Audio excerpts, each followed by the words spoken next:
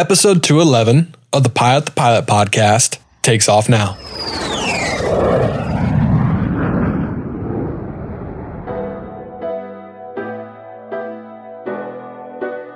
Fly with Garmin Avionics, then grab your mobile device and make the Garmin Pilot app your cockpit companion. Get advanced functions you'll use before, during, and after every flight, including updating your aircraft's databases and logging engine data, plan, file, fly, log with Garmin Pilot. The Pilot podcast is brought to you by The Finer Point. They have an amazing ground school app for the knowledge you need to fly. To learn more, visit learnthefinerpoints.com.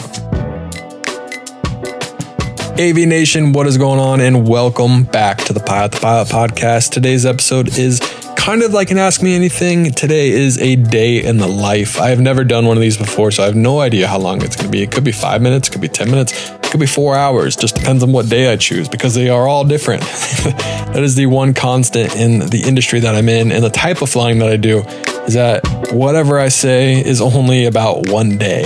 Every day is different. I've had some days where we have no flights. I've had some days where we have one flight. I have some days where we had one flight and it was the longest day and the most tiring day. And I've had some days where I've had 5 flights and it was just a great day. So before we kick this off, I just want everyone to know that this industry, this side of aviation changes so fast. It is very dynamic. It's very fluid. It's a lot of fun. You just really, to survive in this side, you really cannot get fixated on an overnight. You can't get fixated on a destination. You can't get fixated on really anything. Even what the weather is doing in a certain region. There was one day we had a whole day planned to fly up and down the West Coast, and there was a huge blizzard in Cleveland. And I actually posted, I said, thank goodness I'm not flying to Cleveland, the one place there's a blizzard in the whole world. We flew 2 legs that day, and on our second leg, they decided to be like, hey, JK, you're going to Cleveland. So yeah, you literally have to be prepared for anything at any time and really get a good understanding of where you could go and what the weather is going to be like in all those areas. You have to be prepared for all of it. This episode should be interesting. If you like this episode, I'll keep doing more because like I said, it's so dynamic and it changes so much that I feel like I could just have a whole podcast dedicated to a day in the life of what we do. And it's even like good content for a vlog if my company would ever let me do stuff like that. But nonetheless, I don't want to take up much more of your time. You know the typical intro. Like and subscribe. Leave reviews on iTunes, on Spotify. Steal your friends' phones. Like, subscribe. Make sure that they follow this podcast. And check out Pilot's Coffee, the best coffee. I don't know how many times I can say that without you actually believing me, but it is the best coffee. It is so good. Whether you want steep bags, whole beans, or ground coffee, we've got it for you. But AV Nation, here is a day in the life of Pilot being a fractional pilot. All right, so to kick it off, I did pose this as a question box on Instagram. There are tons of questions, not all applicable to a day in the life, more of an Ask Me Anything. So maybe in the future, I'll save some of those for that. But there were a couple, and one in particular that I really laughed at. It was, what is your morning routine for when you wake up, when you're on the road? My morning routine is to sleep as much as I possibly can and contemplate sleeping more or skipping breakfast, depending on which one I want. That's usually the argument that goes in my mind. And I usually pick sleep because we can order crew catering and we can get breakfast on the road. So a lot of times I choose catered breakfast over fake eggs and a Holiday Inn or some other odd breakfast that some hotels might be serving. So morning routine, that's pretty laughable. Every once in a while, like today where I'm speaking right now, I was able to have a decent morning. That's because we didn't land in Scottsdale until 1 a.m. We got to the hotel and they gave us off until 3:30. So 3:30 is our show time. We are completely off, can't do anything, don't answer the phone until 3:30 p.m. today. I was able to get coffee. I was able to, and by get coffee, I mean make Pilot's coffee. I actually did go to Dutch Bros because I've never been there before. And I met someone and introduced them to Pilot's Coffee. So hopefully they're trying better coffee than Dutch Bros. But I was able to drink coffee, go on a walk, and kind of have a good day, have a good reset because it was a grind. The last 3 days have been an absolute grind. We've flown 16 hours in 3 days, probably about 10 legs or so. I don't have my work phone on me right now, but probably about 10 legs. And it's been constant changes. Yesterday in specific, we were landing in, where were we? We were getting ready. No, we landed in Salt Lake City. We're supposed to go to Midway next. They told us, no, stay in Salt Lake City, you're overnighting. So we requested a rental car. that rental car request got denied. They didn't have any rental cars. And then like, no, JK, you're actually going to be ferrying to Corvallis. And they're like, oh, wait, no, JK, you're actually going to be ferrying to LAX. And then 5 minutes later, no, JK, you're going to Scottsdale. And that was all in 5 minutes. It changes so fast, and I'm not complaining about it because my whole career has been this kind of craziness in aviation. And I really do believe that the job I have is the best job in aviation. You just have to have the mindset for it. You have to be prepared for it. You have to go in knowing, like I said in the intro, that the destination you're supposed to go to is probably not going to be the destination you will end up in. And you just have to be okay with that. We go to some cool places. We do get cool overnights. We do get longer overnights, but we also work really hard when we're on the road. It's not just a turn left. It's doing some other stuff as well, like cleaning the cabin, making sure everything looks good. But enough about that. That's kind of similar to the intro. Let's kind of talk about a day that we have had recently. I'm going to do we'll do 2 days ago. So we start in Idaho Falls, wake up at 9 a.m. We have a 10 a.m. show. We have 4 legs today. We're supposed to end originally we're supposed to end in DFW. We actually end in Tango Mike Echo, which is Houston Executive. This day was filled with a million changes. Let me look at my brief calendar real quick. And I have 1, 2, 3, 4, 5, 6, 7, 8, 9, 10, 11, 12, 13, 14, 15, 16, 17, 18, 19, 20, 21, 22, 23 different schedules they had for us that day. That means 23 changes. And most of the changes was our last flight. There was a bunch of freezing rain going on in Dallas, Fort Worth. There was a lot going on of weather in the area, whether we go there, whether we go somewhere else. And it just continued all day. We had probably 6 or 7 different chips pop up, and 20 other times DFW came up one way. DFW came up and went away. We ended up going to Houston Executive, and it was a very bumpy flight going in there. It was low ceilings. It was cold. It was like 30 degrees. It was not that enjoyable.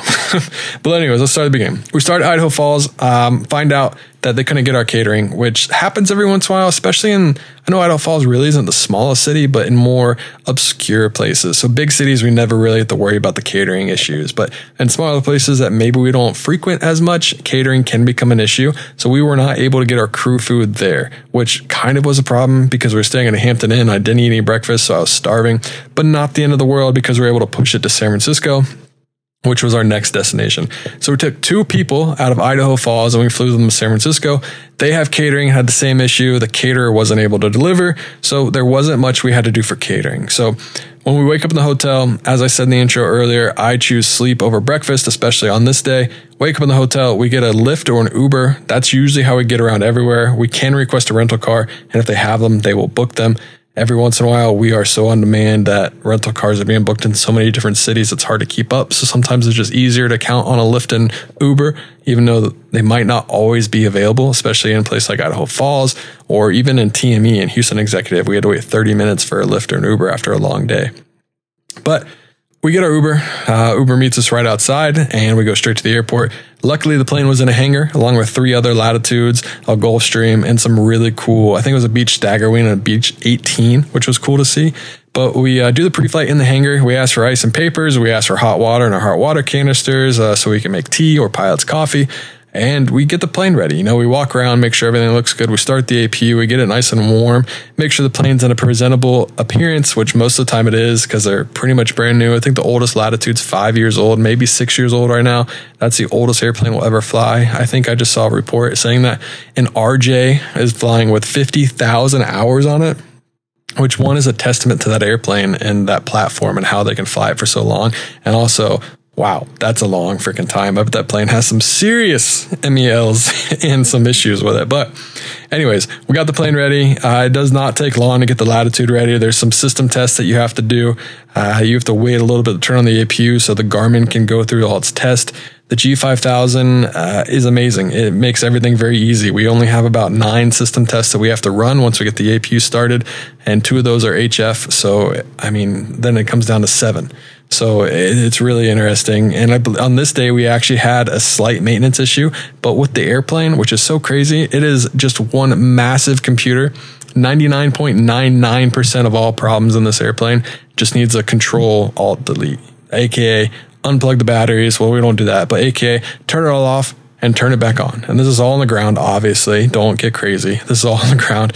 We will shut everything down, wait a couple of minutes, turn it back on, and they usually clear themselves. If not, call maintenance, figure it out. It's an MEL, NEF, whatever it might be. But this issue was very small. We could have flown with it as it was, but they told us to shut the batteries down and to give it another chance. So we did that, and everything worked out perfectly. Passengers showed up on time. The one funny thing about saying on time is they are on time whenever they show up. If they show up early, they're on time. If they show up on time, they're on time. If they show up late, they're on time. It is their airplane, and there is no set. I mean, there is a set schedule, but we are there for them. So they show up 2 hours late. That's on time for them. And we will take off and leave. We flew to San Francisco. It was a good flight. We, en route, or usually before we leave, we'll call the FBO, give them a heads up, be like, hey, we're flying these two people. They have this car, they have this driver service, or we need this food on the other end. And then the FBO usually says, okay, we'll take care of it. And then we land at a place like San Francisco. You cannot have the car on the ramp, which is an issue. They have a bus and they're just able to drive off, or they're just able to walk to the front. We had to grab them some catering because they didn't have catering in Idaho Falls, and we were able to get it in San Francisco, get them on their way. Now, San Francisco has a locker. So at multiple airports across the world, maybe world, but mostly United States, we have lockers where we have our stock. They're different rooms where we have badge access. Let's take a break from today's episode to hear from our sponsor, RAA. Did you know that you could be investing up to $7,000 per year in a tax-deferred IRA for your spouse if they're not working? This is called a spousal RIA, and many pilots are not aware this strategy is available to help minimize your tax burden while simultaneously increasing your family's nest egg.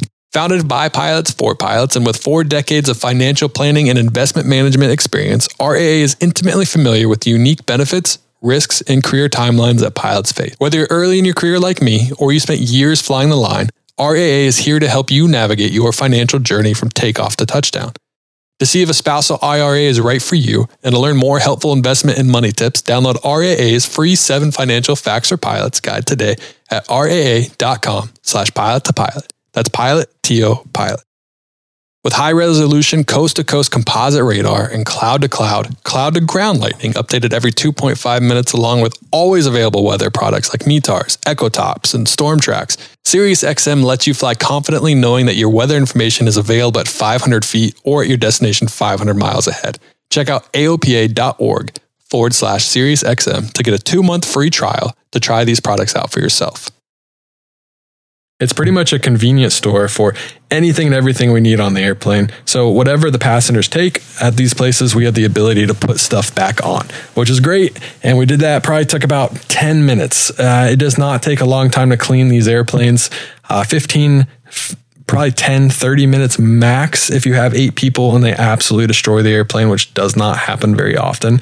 I know a lot of people get a little bit scared about how much extra work we do here. It doesn't take a long time. And we have probably 10 airports across the country now where it is you land there, you can walk away from the airplane, give it to a cleaning crew, and they clean it, they stock it, they spray it down, they make sure everything is good to go, sanitized and ready to go. It is amazing, and it's one of my favorite things. And that day we actually went to Las Vegas and we were able to do that. We were able to get a full clean, a full stock, and get ready for our next passengers. So San Francisco, we actually were able to pick up more passengers. It is very often that we have passenger and passenger trips back to back. There is usually a ferry or 2 in the day, depending on how many legs you're flying. But this particular day, we had 4 total legs. We had 3 passenger legs, 2 of them in the beginning, then 1 ferry, and then a passenger leg to end the day. So we land at SFO around 12:42. Our next leg is to leave San Francisco at 1:42 and head down to Scottsdale. Surprisingly, Scottsdale weather was not good. It was raining. It was thunderstorms. It was a desert full of rain. It was crazy. This is the first time I've ever been to Scottsdale when it has been raining, and it's not ideal. There are not too many approaches. We had to shoot the GPS Delta circle to land. My company has its own visual, so once we had the airport in sight, and we were legal, we were able to shoot our own visual approach. That is a GPS visual approach, and it's crazy. It's pretty much like a visual RMP, and we get to shoot that down and come on into Scottsdale, and it makes life very, very easy. Someone was asking about planning. What do we do? I feel like this is another kind of thought that gets confused with what we do. We have a full dispatch team. We have owner services. We have our own catering department that makes sure everything behind the scenes is taken care of. So dispatch goes through everything. They go through all the notas. They go through all the MELs. They go through our numbers, our performance numbers, what altitude we fly at. They go through everything, and they make sure that we can legally and safely do every single flight. It is then up to us to whether they give us that. It's up to us to determine if that is correct. I mean, obviously, PIC and SIC, we have to determine if this is something that is safe and we can actually do. And 9.9 times out of 10, dispatch is usually right with everything they do, and the log looks good, and we can go. But someone was asking about weather. Dispatch will not dispatch us into anywhere that we cannot legally land, whether it's weather, whether it's performance limitations, whether it's anything whatsoever. They cannot dispatch us there. So if we can legally do it, we have the numbers to do it, we will be dispatched. But that's not something that we necessarily have to worry about. We get our dispatch up to 2, maybe 4 to 2 hours before every single flight. And we look at it and we make sure it looks good. And then we're on our way. Fuel, they let us get pretty much as much fuel as we want, as long as we can legally land and we're underweight. It's pretty great. They take care of everything for us, and we just show up, and they really, really, really make it as easy as possible for us to get the job done on a daily basis. So there's not much planning on our end. I wake up, I look at the big picture, I'll pull up Garmin Pilot, and I'll see what's going on in the world. I'll see where the PIREPs are. I'll see where the weather systems are, what the winds are doing in certain places, and Garmin Pilot makes that incredibly easy to do. It is one of my favorite tools. Like I've said a million times, it's like having a G5000 in my pocket, which is just great for familiarity, can't say that word, and just getting the work done. So once we landed in Scottsdale, we had another hour to ferry to go over to Las Vegas. Now, if I remember correctly, they didn't know what they wanted to do with us, and we needed to eat at this point. So we took a little bit extra time. I think we stayed on the ground for an hour and 10 minutes extra. No big deal. We just let them know, hey, this schedule is a little bit compressed. We didn't have enough time to eat, and they give us a block in our schedule. They usually give you an hour to either go get food or eat your crew food that you have. So you never go hungry here. That is one major thing. In fact, they always say if you come here, you're most likely going to gain weight because all you do is sit down and eat, which is very, very true. Now, I think one thing I didn't touch on is kind of customer service when you're in the air. You really play it. You have to read the situation. You have to really understand if this set of passengers wants a very, very attentive and their needs taken care of. And by needs taken care of, I mean showing them where the catering is, maybe offering to get it for them or showing them where the drinks are. I'm not back there playing flight attendant and making cocktails. I'll make coffee because we have an espresso and it's just one button, but that's really as far as that goes. We make sure that they have everything they need and they're very self-sufficient and they can take care of everything that they get and that they want. We just need to show them where it all is so they know. A lot of times passengers will come up to our plane and come up to the cockpit. We don't have a door. We just have a small curtain that we can shut if they would like. But a lot of times the curtain's open and we are visible to them. A lot of times they'll come up and talk to us, see how we're doing, see how our day's going. It can be a very personable experience, which is a lot of fun and is one of the things I love about it. There's no big cockpit door. We can talk if they want or not. But like I said, you really have to be able to read the situation and get a good understanding of their mood. And if they want to talk or if they just want to ride. Sometimes we're just the Uber of the skies, which is perfectly fine. We show them what they need, give them the safety brief, get on in, fly them 2 hours and take them out and then let them go on their day. And that's perfectly fine as well. And that's actually what happened on the second flight. We brought them to Scottsdale. They're perfectly happy, got them off, and they were good to go. So we ferry to Las Vegas. This is the first ferry of the day. A lot of times, most time, it's usually passenger, then ferry. Like I said, sometimes it could be passenger. Just depends on how it goes and how scheduling does it. We have a scheduling department that schedules all that, owner services that gets in contact with scheduling, and they make it work. Everything that I'm talking about, so my schedule is all run by a program that we have, and they find out the best way to do it, and then it has human interaction to make sure that that's okay and that actually works. So it's all run by this one computer, don't know the name of it, that takes care of everything and makes it happen. So our next flight was Scottsdale to Las Vegas. We want 5,000 pounds of fuel, and our minimum fuel is 3,102. The flight plan, it was for 40 minutes, 246 miles, and we have our whole route. That gives us max shear, gives us every filing strip. We have everything we need on our phone. It's actually incredible. Departure numbers, arrival numbers, load chart, flight release, flight plan, everything is on here, as well as feasibility, as well as NOTAMs. It's all very visible and very easy to read, and it's a great tool that we have, this application. We had this other flight go to Las Vegas. It was actually interesting because we were expecting 19 right, and then they told us 26 left. And then as we got closer, they said, all right, JK, you're allowed to do 19 right. So constantly changing. Usually for flow, the approach controllers don't really understand where we want to go. I mean, in Vegas, all private planes want 19 right or 1 left.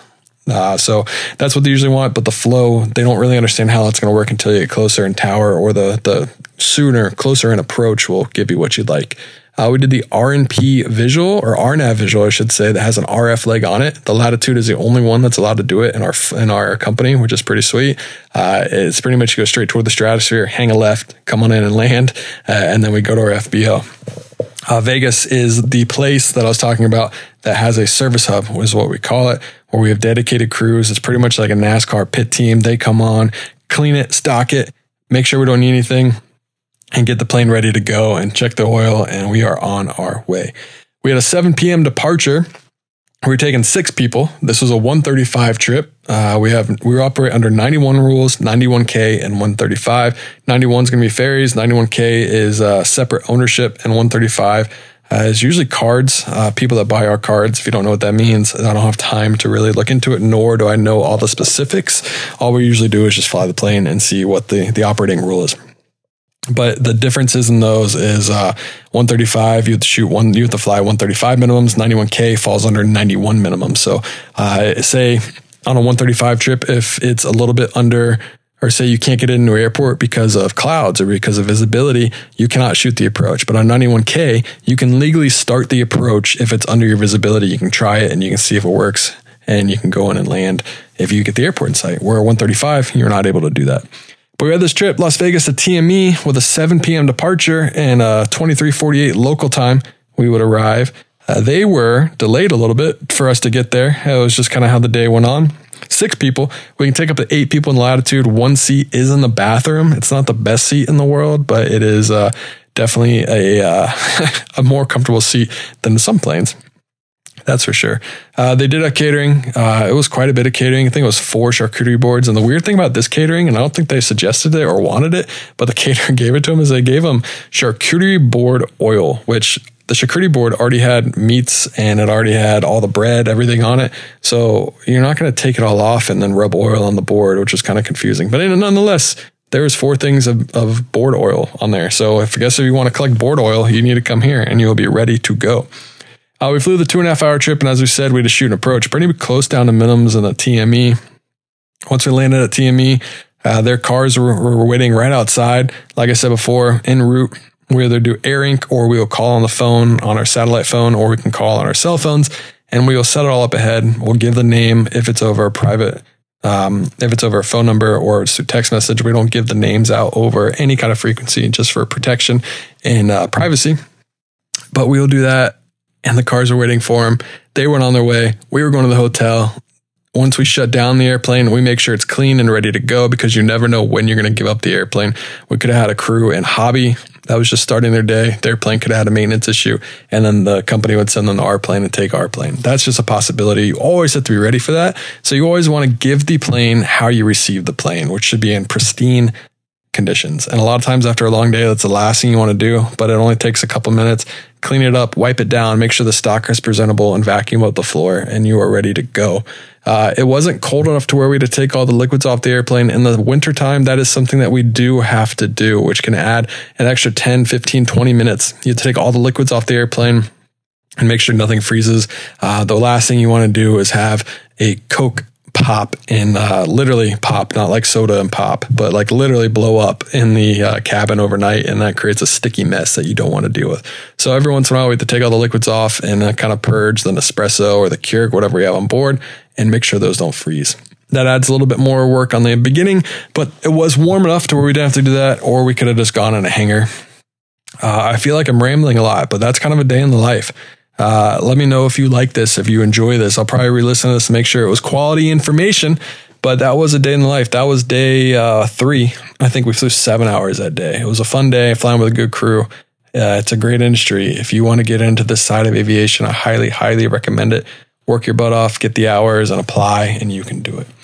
But Aviation, I hope you're having a great day. Like I said earlier, check out Pilot's Coffee. It is the best coffee in the game. I highly recommend it. Follow us on Pilot to Pilot. Leave reviews and force your friends to listen to the podcast. The world needs more pilots, and you can do it by downloading Pilot to Pilot on their phone. It's as easy as that. They pretty much turn into a pilot immediately.